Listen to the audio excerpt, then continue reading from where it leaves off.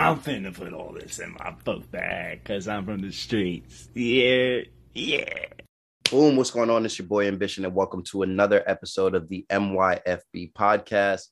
And today with me, I have the digital marketing guru himself, uh, owner and co-founder of Yoke. Is it Yoke Local? Yoko Local. Yoko Local. And just overall, man, just very well presented individual. You could see his knowledge shine through his stature, right? Just shoulders back, straight up. I have with me Mr. Stormy Andrews. How you doing, Stormy? I'm doing good, Ambition. I'm glad to be here on the show. Thank you. Thank you. I'm glad to have you here. All right. And tell us a little bit about your background. What got you started in digital marketing, and what were you doing before digital marketing? Yeah, you know what? Before digital marketing, it's an interesting journey. My background comes from sales. I was blessed and fortunate enough that every sales career I had, I became the top salesperson within the organization. And eventually what happens to many people in that type of scenario, they get promoted, right? They get promoted, and that promotion says, we want you to take over the marketing department. And, a salesperson being a hotshot salesperson thinking that, hey, marketing, sales, it's all the same thing. I've got this. I was in the home building industry, and the owner of the company gave me the opportunity to take over the marketing. And that's really when I did, I had to learn a lot. I thought I knew what marketing was, but I didn't. And that was in the world before digital marketing. So I had to learn, the traditional forms of marketing. Digital marketing comes along, and I'm like, oh man, this is just another huge learning curve. And I started hiring these youngsters. This is before social media, but I hire a youngster to build our website, another youngster, to handle our SEO and Google and all this other stuff. And as I was going through that journey, feeling intimidated by this world of digital marketing, because don't get me wrong, Ambition, I was completely intimidated by this world. Right. I realized that I was in a situation to where when something didn't go right, am I allowed to use profanity, like the word shit? Oh yeah. Okay. When shit hit anything. Okay, cool. When shit hit the fan, everyone started pointing fingers at one another. No one wanted to take responsibility, and it drove me crazy. Wow. Eventually in 2000, right around 2008, that's where I met Daryl Evans, who would eventually become my business partner. And we talked about the struggles that I had, the struggles that other small businesses had. He led me on this path to teach me the world of digital marketing and how that was different than traditional marketing. And we decided to form a business. We were in Las Vegas. And in 2010, the housing market just crashed down. The country was in a recession. Las Vegas was the center of that recession, and businesses needed help. They were struggling. And that's how we started Yoko Local. And the name Yokel, one of the definitions for the word yokel is if you find yourself lost in unfamiliar terrain and you're just lost, you're terrified, you're scared, one of the best people that you could find would be a yokel of that particular area, because they can lead you to safety. So the name Yoko Local was, our landscape is the world of the internet, because at the time and still today, so many business owners and business leaders are intimidated. So we're the yokels that can lead them to safety. Man, I love it. And, me being a tech native myself, right, having over 12 years of cybersecurity experience and, just getting into entrepreneurship, being one of those guys that, can build the systems for himself and can build the landing pages and all of that stuff. I love the fact that the first thing that you talked about was building a team, because if you can do all of these things for yourself, you don't want to. Right. It's an awful lot of work to do, and to make sure that you do right. Like just the QA or the error checking is something that's a big part of it. So love that you started out there. And then another similarity with yourself and other guests that I've had, other business owners, is this theme of accountability, right? Right. This idea of accountability just continues to come up, and I love that. So you talked about, getting in with, being a native in this Web 2.0 space where you took up the mantle and started helping businesses there. What do you foresee coming up with the Web 3.0? and everything that we see with the metaverse. Man, I'll tell you what, when you get into what's happening in the metaverse and this blockchain and this whole world, you know what, Ambition, this would be like asking me in 1990 what the internet would turn into. It was something that was completely unimaginable. Right. And it, because it's unimaginable, that's the thing that I think is just absolutely incredible. There's some, you know, there's some people out there. There's 3 kids, and I use the word kids. I'm 50, right? So when I use the term kids, those are youngsters, and I say it with admiration, right? Right. But there are 3 cats in a hotel room someplace, sketching out on a piece of paper, figuring out how to change the world. And when you get into this metaverse and this blockchain stuff, many of them are going to do it. It's you know, I started getting into blockchain and this metaverse and picked up my first set of NFTs, and I can't even imagine the stuff that people are imagining right now, because it's just that freaking amazing to me. Right. No, I'm right alongside there with you, right? Like the fact that we not only have this digital currency, but now we also have this virtual environment. It's all getting wrapped into one space. And, you know, we really are creating a world within a world. And that's amazing to me.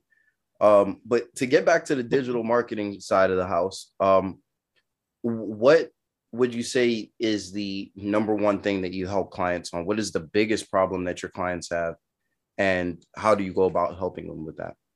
So what I've discovered, and if any business, or the vast majority of them, they look down to the soul of what I'm about to dive into, is that they're probably suffering the same problem that just about every business runs into when it comes to their digital assets. And what I mean by that is, if everyone, or if every business were to think of their digital assets as employees, they would treat them a hell of a lot different than the way they're treating them now. If you thought of your website, it's a digital employee, no different. And if you were to hire an employee today, there's a good possibility that your business would train the employee, get the employee set up on company culture, but get that employee in a position where they can succeed. And usually the problem is messaging. The messaging to train that employee isn't cohesive. And then when that messaging is off, the expectations of that digital employee to be a one hell of a salesperson, to be a great spokesperson for the company, to be a great customer service rep, they tend to fall on their feet. So I wrote the book, and the World's Best Buyer Persona System. Nice. And the reason that I wrote this book is because it takes decades of my experiences compounded into this book to not only make you a better communicator, but make your digital employees a better communicator, and communicating to who your ideal customer is.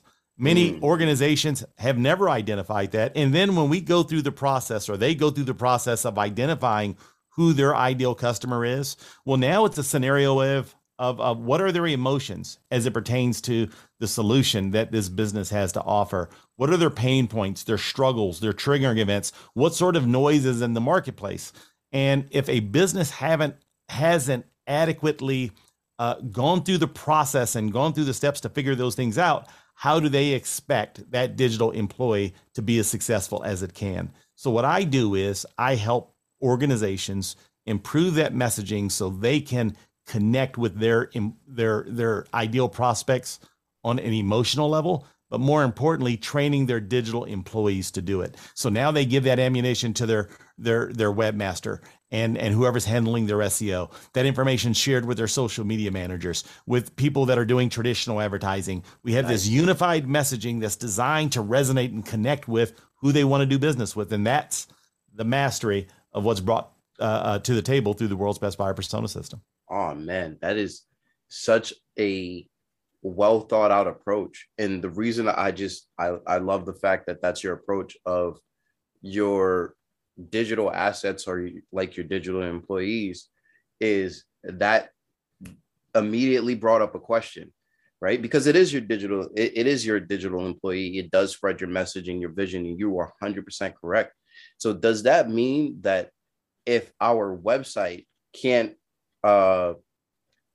get conversions on its own, if we can't get a conversion directly from our website, do we have an underperforming website, or do we acknowledge that maybe we didn't build the website for that purpose? Yeah. And if you didn't build it for that purpose, that's fine. But let's at least identify that the role of this website is not to convert. Okay, let's identify what is the role. What's the definition of success, right? Right. And what are you measuring? So and that's the area that a lot of businesses go wrong. There's three elements that are needed, right? As it pertains to their marketing, their advertising, and their messaging. What is the goal? What's the definition of success? What are we measuring? What are the KPIs, the key performance indicators? And then what is the documented journey? Meaning, what is the strategy? What's the plan? And then what tools and tactics are you going to employ to make sure those things are done? So here's the three things. I just want to hit it again. We've got the strategy. Then we've got the definition of wins and losses. And then the tools and tactics we're going to use. If you have those three elements, well, now it lets you know if you're winning. It lets you know if you're losing. And it allows you to at least have a strategic plan in place that you're executing and ensuring that you're even using the right tools and tactics to get the job done. Nice, man. Beautiful, beautiful. Okay, so because within a digital marketing agency, which you have, there's obviously going to be the skill of copywriting. And, as we know, copywriting is the writing to sell, right? The skill that actually sells. What do you do when you come across a business owner or an entrepreneur that they don't have that skill, right? Like how would you handle this client that doesn't have that skill whatsoever? And, maybe their budget is workable, maybe it's possible, but that's something that maybe they would want to know. How would you bring that up? Yeah. So I tend to be pretty blunt, right? So if I see them putting energy and effort into resources that just aren't going to yield results because they're doing a half-assed approach or they're just not doing it right, I'm like, knock that stuff off. Let's knock that shit off. Let's just stop that right now. Let's regroup and figure out what can be done. When it comes to copywriting, if you're not a copywriter, hire one.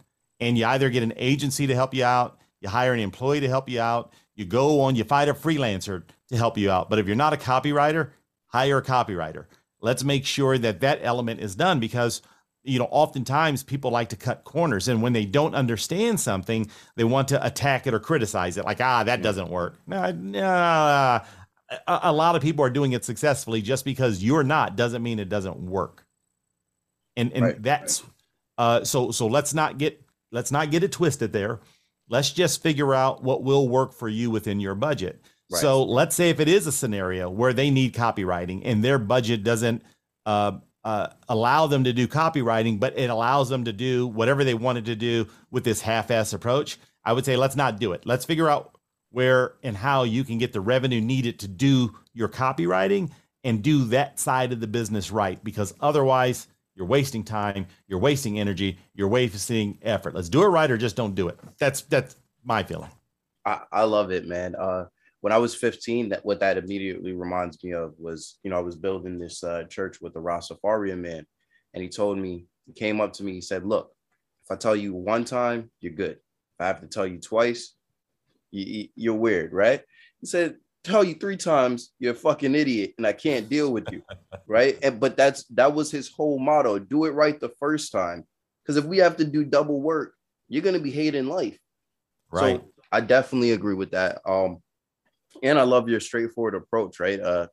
I've ran this up with my team in-house. We've went through the coaching space and, dealing with clients in a, variety of ways.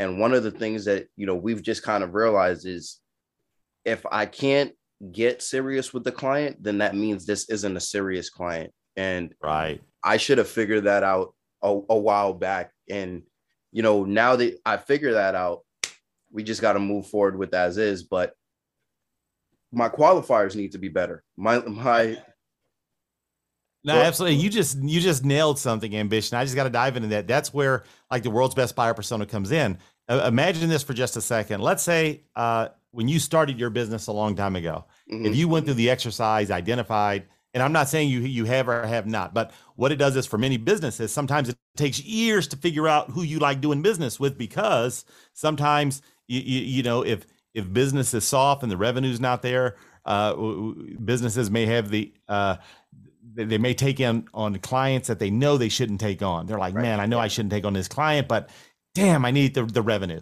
So they take it on, and it turns out to be a disaster. They knew that before that first check was written, right? Yes. But when you go through a process of what's inside the world's best buyer persona system, here's the magic of it. It's teaching you, our users of the system, to identify the characteristics, the traits, the emotions, the feelings, the triggering events that your best clients and customers go through. And then you start creating messaging for those types of individuals. And here's where the magic comes in. It does an incredible job of attracting the type of people you want to do business with. In that Right. scenario, you know, straightforward people that are serious about their business, while at the same time repelling the people. They come and they see your message and they're like, oh man, this business, they're too serious for me. I need someone a little bit more laid back. Great. Let me have you disqualify yourself before we even have the conversation. And that's where you have messaging versus the other person that's looking for someone who's serious about their business. They appreciate that type of language from your digital employee. Man, I love that you said that, because this is where, you know, there may be somebody listening and maybe you've been having, you know, an aversion to niching down. And every time you hear someone talk about niching, you're like, oh, I don't want to niche down. I don't want to make anyone feel excluded. But you're doing this on purpose, right? If they feel excluded from the front, they won't hate you on the back end, right? Right. And that's just bad publicity. It's not good for anyone. You know, you could get wrapped up in legal troubles. Let's just be honest on who we fit with, who we work with, and who we don't, right? If you know, for example, if you're a young lady and you like dating tall men, maybe look for them on college level basketball courts, right? That sort of thing. And think about this for a second if you're of a business. Let's assume, or not, let's not assume. Let's just say you find out that you have this crazy brain tumor, right? Mm-hmm. And you got a brain tumor and you go see your family physician and the physician says, hey, you know what? I can probably help you out with that. Let me see. You know, I was just reading some books on how to get rid of brain tumors. Look, I just saw some on YouTube. I got this. I was watching this. I can get rid of that brain tumor. Okay, that's one option. He says he wants to do that. And then you have another doctor who is, you know, and she's the world renowned specialist when it comes to removing brain tumors. Which one do you want to remove your brain tumor? Do you want to go with your doctor because your doctor says, I can help you with this scenario? No, you want to go with the specialist. And here's the deal. Right. Which one's going to cost you more? The specialist. But is price a consideration? No, because that specialist brings value to the table that your doctor can't imagine bringing to the table. So as it pertains to your business, do you want to be your doctor, which is, guess what, which is great, or do you want to be the specialist? And that's something for myself I've had to figure out. And it really is just kind of being honest with yourself. Why are you not trying to exclude anyone, right? And what I found personally, and this may cut a little deep for some of you listening, is I didn't want to exclude anyone because I felt some type of way about always feeling excluded, right? And it's like, oh, but this isn't about people excluding me. I'm not a right fit for their program. I would go in there and I would raise hell anyway, right? So I definitely agree with that, right? If you're listening and that does apply to you and you want to get somewhere, you got a purpose, you got a vision that you're trying to hit. I'm sorry, get over it. That's all I can say. Get over it. Absolutely. No, but man, so love your mission. Okay, so I know you have some great stories for us, right? I normally don't go into the storytelling this early, but I can see the silver mane there. That means, you know, each gray hair is a story. That's what my grandfather used to tell me. So I want to hear some stories. Simultaneously, let's talk about, you know, your best client versus your worst client. And this will, you know, continue us right on down the path. But what qualities were evident in, you know, the worst client for you to deal with? And what do you really look forward to when it comes to, you know, a new client? What are the qualities that you really look forward to? Yeah, for me, it's one word that I can describe my best client or my worst client, and it's trust. You know, my best clients, they trust, they value my expertise, and they're rewarded handsomely for it. My worst clients don't trust my expertise because they read a book, they saw a YouTube video, they heard, they're listening to everyone in their they're not focused on what their desired result is. So they're in a scenario to where they have these squirrels that they're chasing around. And every time they chase a squirrel, and if you're not, you know, for you that's listening, that like, what the hell is he talking about with the squirrel? The squirrels are the shiny objects, the distractions that happen throughout our lives when we don't have a clearly defined purpose. Right. So when that business owner starts chasing these squirrels around and they've gone in this squirrel party and they want to invite me to it, I've got no interest in chasing these squirrels around. I have an interest in putting a strategic plan together, identifying what success looks like, and then figuring out the tools and tactics that we're going to get there and then implement those. I take it as if you want to change the strategy every week because you heard something, you read something, another squirrel. I have no interest in those types of scenarios. So my best clients are the ones where we just have this mutual trust. We're able to communicate. We're able to look at the numbers and see that, wow, this absolutely works. The commonality with my clients that aren't my best clients, we just don't have the trust. Not saying that it's a good thing or a bad thing, but we just don't have a good working relationship together because they want to introduce lots of distractions. And that's just not how I roll. Right. No, I do appreciate that. Right. Like one of the things is if you have a client that's a chef and they want to get their food truck up and running, and now NFTs are a thing and you want to incorporate NFTs into your strategy, like, no, that's where you've heard some people say this becomes a distraction. Right. So I totally agree with that. And if you are in that phase in your business where you are looking at multiple strategies and switching, the problem is you just haven't found something that works. Right. Yeah, absolutely. And here's an analogy that I give many people. I don't remember where I heard it, but I've been using it ever since. And it's half-built bridges. And what happens is someone heads down, they start to distract, and these half-built bridges are distractions within their organization. So let's use the example of the food truck that you just shared with us, right? So now the food truck says, I'm going to launch a food truck, and they go and buy the truck, and then they start decorating the outside of the truck, and maybe they don't get it done, but they say it's good enough. Then there's some stuff that they want to throw into the kitchen and their menu. They get most of it, 80% there, and they're like, okay, that's good enough. And then they're like, I want people to know where I'm at. So they start this Twitter, this Twitter campaign. And it just kind of, the first time they went out and they did the Twitter campaign, didn't get the results that they want. So they just kind of dropped that by the wayside. Well, each and every one of those types of behaviors continue where they started building a bridge. And that bridge is probably halfway complete. They just didn't take it to completion. So before you add a new bridge that you need to build, go back. Let's find out the half-built bridges that you have. Let's take those to completion and use that to strengthen your foundation. Then worry about building a new bridge. And I can guarantee you, I don't care what business you're in, who you are listening to this, I can guarantee you right now you have some half-built bridges. And there's a strong possibility that some of those bridges are at 50, 60, 70, 80, 90% completion. Complete that first. I love that you said that, right? Because, one of the things that I've recently realized with a lot of the clients that were coming to me and how I need to be honest with them is letting them know, hey, you don't need a coach right now. You don't need a consultant. You need a VA. You need someone that is going to help you execute on this vision that you had. And coming to me to get confirmation bias that you're going down the right track, that's some expensive ass confirmation bias, isn't it?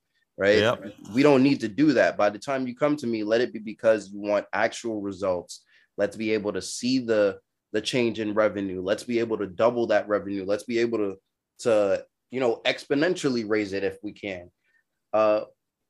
Let's also be very honest about that, right? we don't want to promise anything exponential and not deliver. But let's deliver on our promises, because that's the way that I can make sure that we continue to have a great business relationship, that we continue to love each other as client and coach, or client and consultant, or client and agency, whatever have you. But I think for a lot of people, it's understanding you're going to the agencies too early. You're going to the coaches too early. You're what you really need is hands in your business because you're still working in your business, right?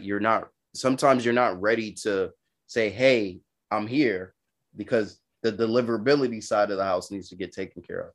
So I love that you mentioned that earlier with, outsourcing. The first thing you did was go get some help. So follow the example being set by Stormy, guys. Go get some help. Absolutely. All right. So with that being said, right, what would you say is the vision of the mission that you're executing on with Yokel Local?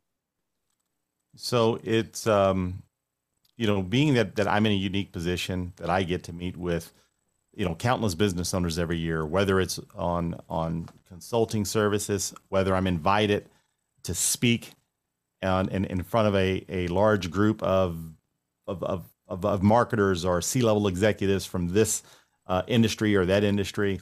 Right. It's about messaging. We are emotional creatures. That's who we are. And when I talk to businesses and I'm like, who do you do business with? They're like, I deal with this type of business, or I do it with especially in the B2B space. I'm like, no, you don't do business with other businesses. You do business with people. It comes down to people. So not understanding everything, and I mean everything that you can learn about the people you want to do business with, is a mistake. And when you do it, and you do it better than the competitors, not only does it put you in a superior position to grow your business, but it allows you to provide superior customer service, superior deliverables, because now you're in a better position to empathize and have empathy for your customers, understand their pain points, their struggles, and then take that type of message and take it throughout your entire organization. So whether it be anyone who's customer facing, they can be on the same mission and just have a greater understanding of who your customers are. So your customers, when shit hits the fan, because it will, your employees don't see that as a problem. They can empathize with the person and see it as an opportunity and have the desire to help them, because they can feel the emotions, the pains, and then they just want to naturally dive in and help the people that are experiencing those issues. So that's my mission. My mission is, when I was in the world of sales, the first book I got to participate in, I got a chance to co-author the book with Les Brown and Brian Tracy, some of the people that I grew up idolizing. And I talked about belly to belly, one-on-one communication. You can become a better salesperson by communicating better and understanding your ideal client. And I want to share a story with you here in just a second. But getting into the world of digital, now what happens is let's make that belly to belly communication isn't happening the way it used to happen in the past. So let's make our digital assets better. And the reason that I'm so passionate about this, as a child growing up, my dad worked for the government, and we moved all over the country. It wasn't until my 11th and 12th grade year, that was the first time I experienced what it was like going to the same school 2 years in a row. And we moved down south, we moved back east, we moved all over the place. And as we moved through these different communities, some communities valued having an education. Other communities we moved into valued toughness. Other communities, you say that there was just a wide variety of people from religious backgrounds and socioeconomic backgrounds.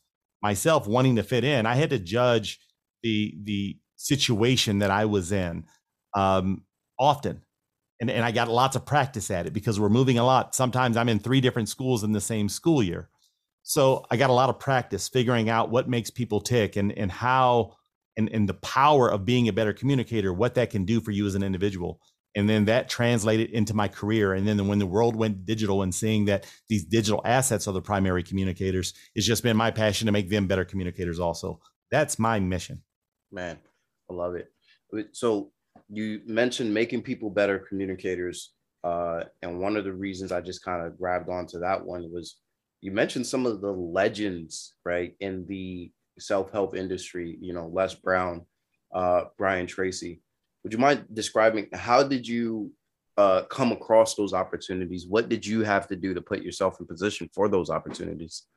So I was giving and it was an interesting opportunity. There was a scenario where there was a conference going on.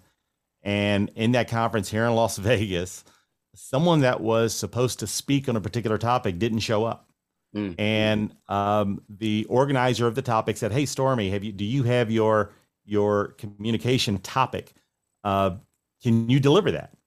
I'm like, "Yeah, I can do this." So I went on stage and I gave the presentation. So I have a background in something called neuro-linguistic programming, NLP for short. And what neuro is, the brain, linguistics, the words we use when we speak, and programming, the models that each of us make of the world. And those models are based on our education, our belief system, and the experiences that we have in life, meaning that all of us have different models of the world. And the more energy and effort I can put into understanding your model, the better I can relate with you and connect with you.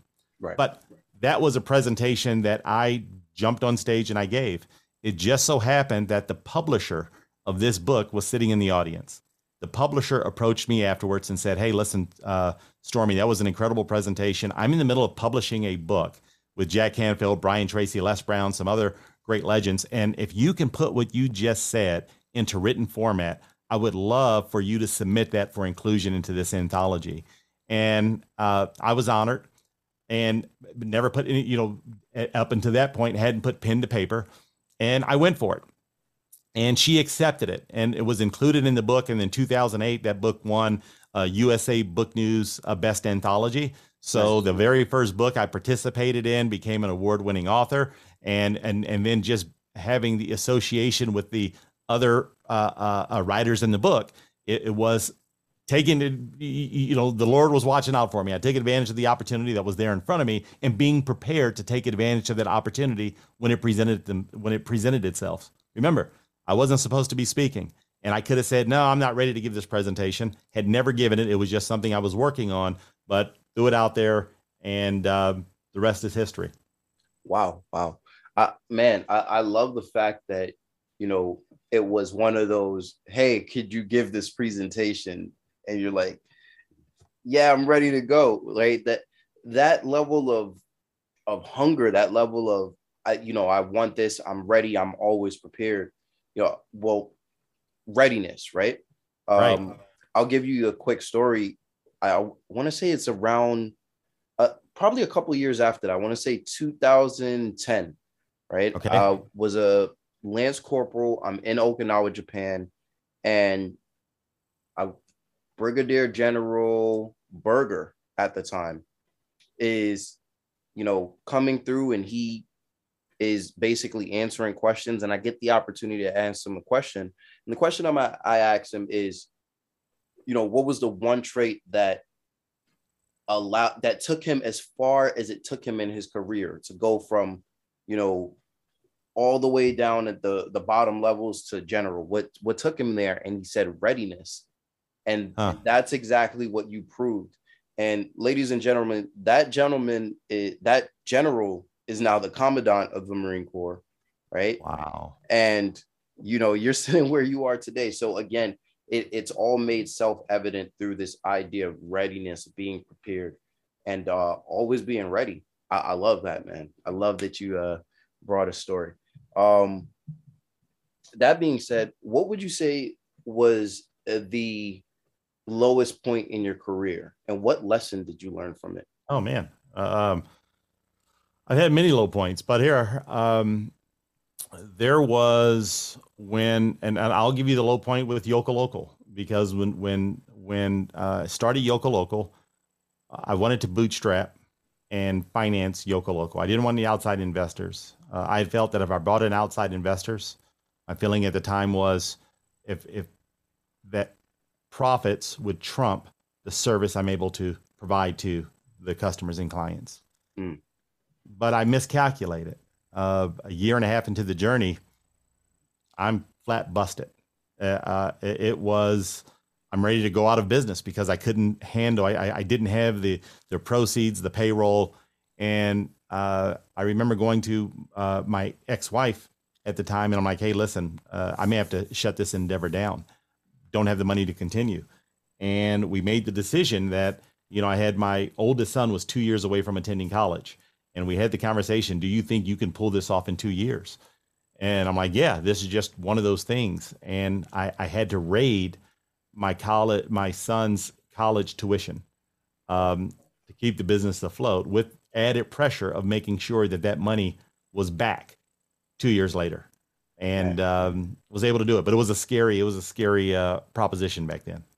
Man, and I even love the build up, right? I think what a lot of people don't realize is, they see entrepreneurs that are successful and they assume that, oh, well, it was just a mindset and they watched a couple of videos and they got there. And it's like, no, it often comes with this huge amount of pressure and those make or break moments.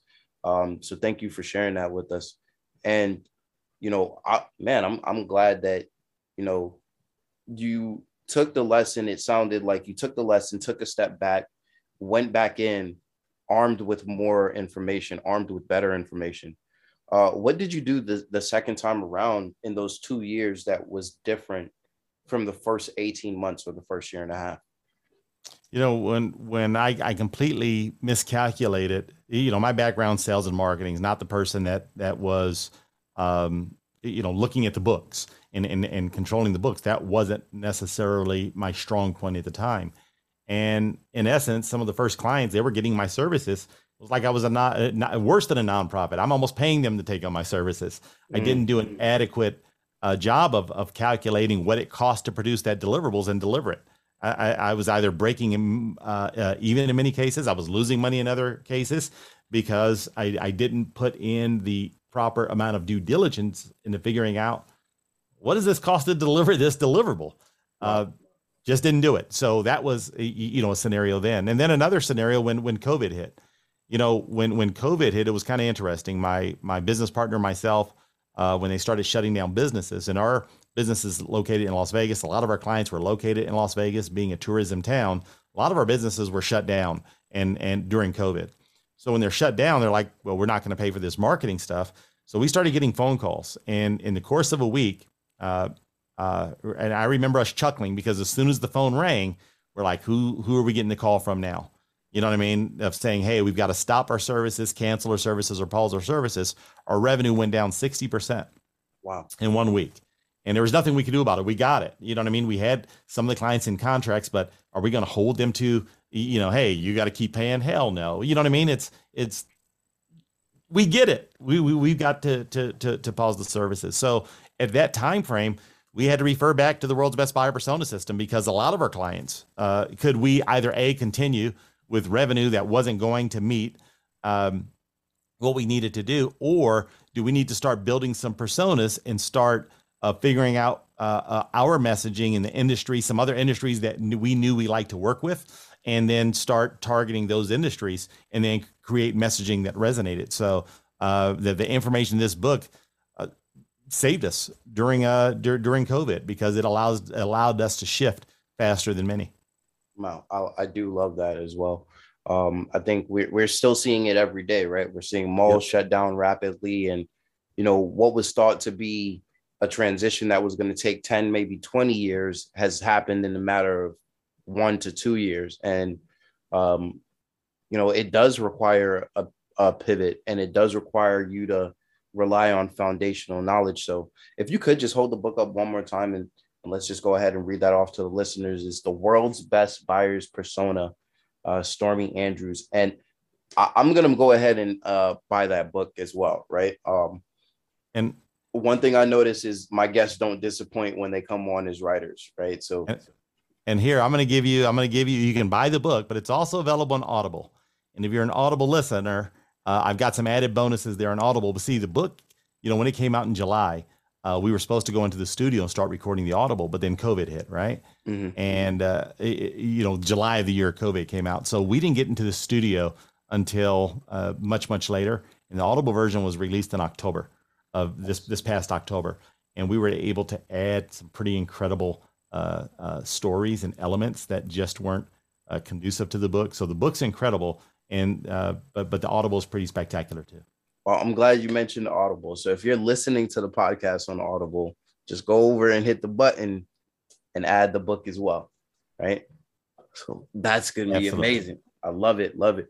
All right. So right around here is where we do story for a story. We start getting a little bit more personal. You have shared a lot of personal stories with us so far, personal business, but we want to go for something a bit more crazy, a bit more fun. You share a story with me, I'll share a story with you, and we can tie it into a lesson, or it could just be a fun story. However you feel about it. Okay. So what? Let me make sure I understand this. I'm just picking some random story. Yes, sir. Yes, sir. From my life. Oh, you're putting me on the spot, man. I've got so many, and that's the problem when you have too many selections. I'm like, where do I start? What story here? I'll just share a story that just recently happened. So I recently got engaged, and my fiance. Yeah, thank you. My fiance she's pretty incredible. As a matter of fact, last year she was named the female entrepreneur within the state of Nevada. Nice. She was recognized by the Senate, the United States Senate, and the House of Representatives. So she's just an incredible, brainiac. But here is the story. So I knew that I was going to propose to her, but I wanted it to happen organically. I didn't want to set up a situation to where it's going to happen this way, this fashion. I like things just to happen spontaneously. However, I've been walking around with this ring in my pocket, right? Waiting for the right moment. And we happened to be in Atlanta visiting her good friend, one of her good childhood friends. And while we're there in Atlanta, I shared the fact that I'm planning on proposing, maybe while we're on vacation, maybe not, with her friend's husband, who's become a friend of mine, Clarence. And we show up at a restaurant, and Clarence is giving me the eye, saying, "Stormy, you want to do it now?" And I'm like, no, this isn't right. It's just going to happen. But then we walked into this venue, and in this venue, they happened to have a Motown cover band playing, which were incredible. And my fiance is from Michigan. So, having this Motown cover band. And then when we walked into the venue, our seat, and it was jam-packed. There wasn't an open seat in the house, but our seat that was reserved happened to be front row center stage. And I'm like, man, this is pretty incredible. And I gave myself and Clarence gave each other the eye. He moved away, went and speak to the maitre d', the owner of the venue, and said, "Here's what we want to do." He agreed. So all I knew is that they were going to break the set at some point for me to step on stage and propose to my fiance. And they broke the set just finishing this "Just My Imagination" by the Temptations. Nice. And that song happens to be a very, very special song to her, because that's the song that her dad would play over and over when he was learning to play the piano. And organically, they broke that song. We stepped on stage. I was able to propose. She said yes. And then they followed it up with Stevie Wonder, "My Sharia Moore." So for something that was organic, not planned, couldn't have asked for anything more incredible or special. And that's my story. And it just happened just a couple of months ago. Oh man, that's beautiful. And congratulations to you and your wife. And obviously you guys are a talented power couple together. Watch out, Nevada, right? So I'll match that story then. I'll tell the story of my wedding day, ex-wife now, but the actual time leading up to the wedding and how it was just a bit horrendous, but it just had this silver lining, right? So we get to Boston. My ex-wife is from Boston, and I have some family over there, and we decide, we don't want to do this big fanfare wedding. We really just want it to be small. We want to keep it humble, and we want to keep it where we can afford, right? Her parents have a totally different plan in their head, right? And they're coming to me over and over again. They're like, "Look, we had a $10,000 Sweet 16. This is her wedding. Or you're going to embarrass us. We can't be out here doing this." I was like, "Look, man, she chose the wrong guy. I'm a pretty down-to-earth guy, right?" So we get to the night before, and everybody's aggravating, right? Like everybody's aggravating me. They're aggravating her. So she's upstairs sleeping, and I'm in the backyard setting up tables, right? Which, again, nobody asked me to do. I'm just really annoyed and drunk that night. So I'm just setting up tables. I throw up. I go to sleep. I wake up throwing up. Drank a lot. Way more than I probably should. Ladies and gentlemen, don't follow my lead. And now it's time for me to get ready for the wedding, right? Or get ready for the actual ceremony. So I get dressed. Get there, I'm still feeling meh, right? Like the whole time I'm just meh. But then I walk in, the church is beautiful, right? It was at her family's church. And you could see the separation. Like you can see her family and my family based off of what I just described. So remember, I Wow. said, you know, her family was like sweet 16. We got to spend this money. Da, da, da. And I'm a pretty chill person. My family's also pretty chill. So my family's in the after party clothes. We're just waiting for the party. Her family's dressed to the nines. And that was what the moment where I was like, yeah, this is okay. This is fun now. I like Right. how I feel like everybody who walks into this church is going to be very uncomfortable. And that made me glad. Right. Wow, that's cool. So we finally, you know, got the whole ceremony over, beautiful ceremony. And we get back to, you know, my aunt's backyard, which is where we're doing, you know, the after party, the ceremony, the dinner, all that stuff. Right. We get there and everything is set up lovely. It's not like how Drunken Ambition had just threw the tables in the backyard, right? Everything's set up lovely. And my cousin brought out this beautiful dish of just like custom assorted cupcakes that she had baked herself. It was excellent, right? The crowning moment, right? This is going to be a little bit perturbing for some of you, right? Crowning moment of this day, just again to bring together how hodgepodge our families are, right? Right. The entire night, her grandmother's uncomfortable, right? My wife's grandmother is uncomfortable. My ex-wife's grandmother's uncomfortable. Like, what's going on? What's going on? What's going on? Well, we didn't know then, but it turns out about a week later, my ex-wife's mom's calls me and she said, she calls us and she explains that my ex-wife's grandmother and my aunt used to be friends back in the day. And Wow. well, a little Okay. bit more to the story. Right. Apparently my aunt wasn't too respectful of grandma's marriage, so it was a Oh. little bit heated the day up. And I felt bad, but at the same time, I was like, yeah, that's my aunt. So that's my wedding story. I can't compete with your Wow. you know, just happy days, but we got some humor in there. Absolutely. But what, Wow. and that was everybody's reaction when I called them too. I was like, hey, yo, so and so just told me that auntie so and so did this. And it was like, yeah, that sounds like her. Wow. That's a great story. That's incredible. I can imagine. Absolutely. I can imagine. Oh man, it was it really looked like one of those movie scenes where it was like the princess was marrying the vagabond, right? But it was fun. It was a good time. All right, so in the spirit of wrapping it up, Stormy, if you had to say, give one piece of advice that would help our listeners raise their level of success and maybe reach those meteoric heights that you've been able to reach yourself, what's that one piece of advice that you would give them? I would say go do an inventory of your half-built bridges.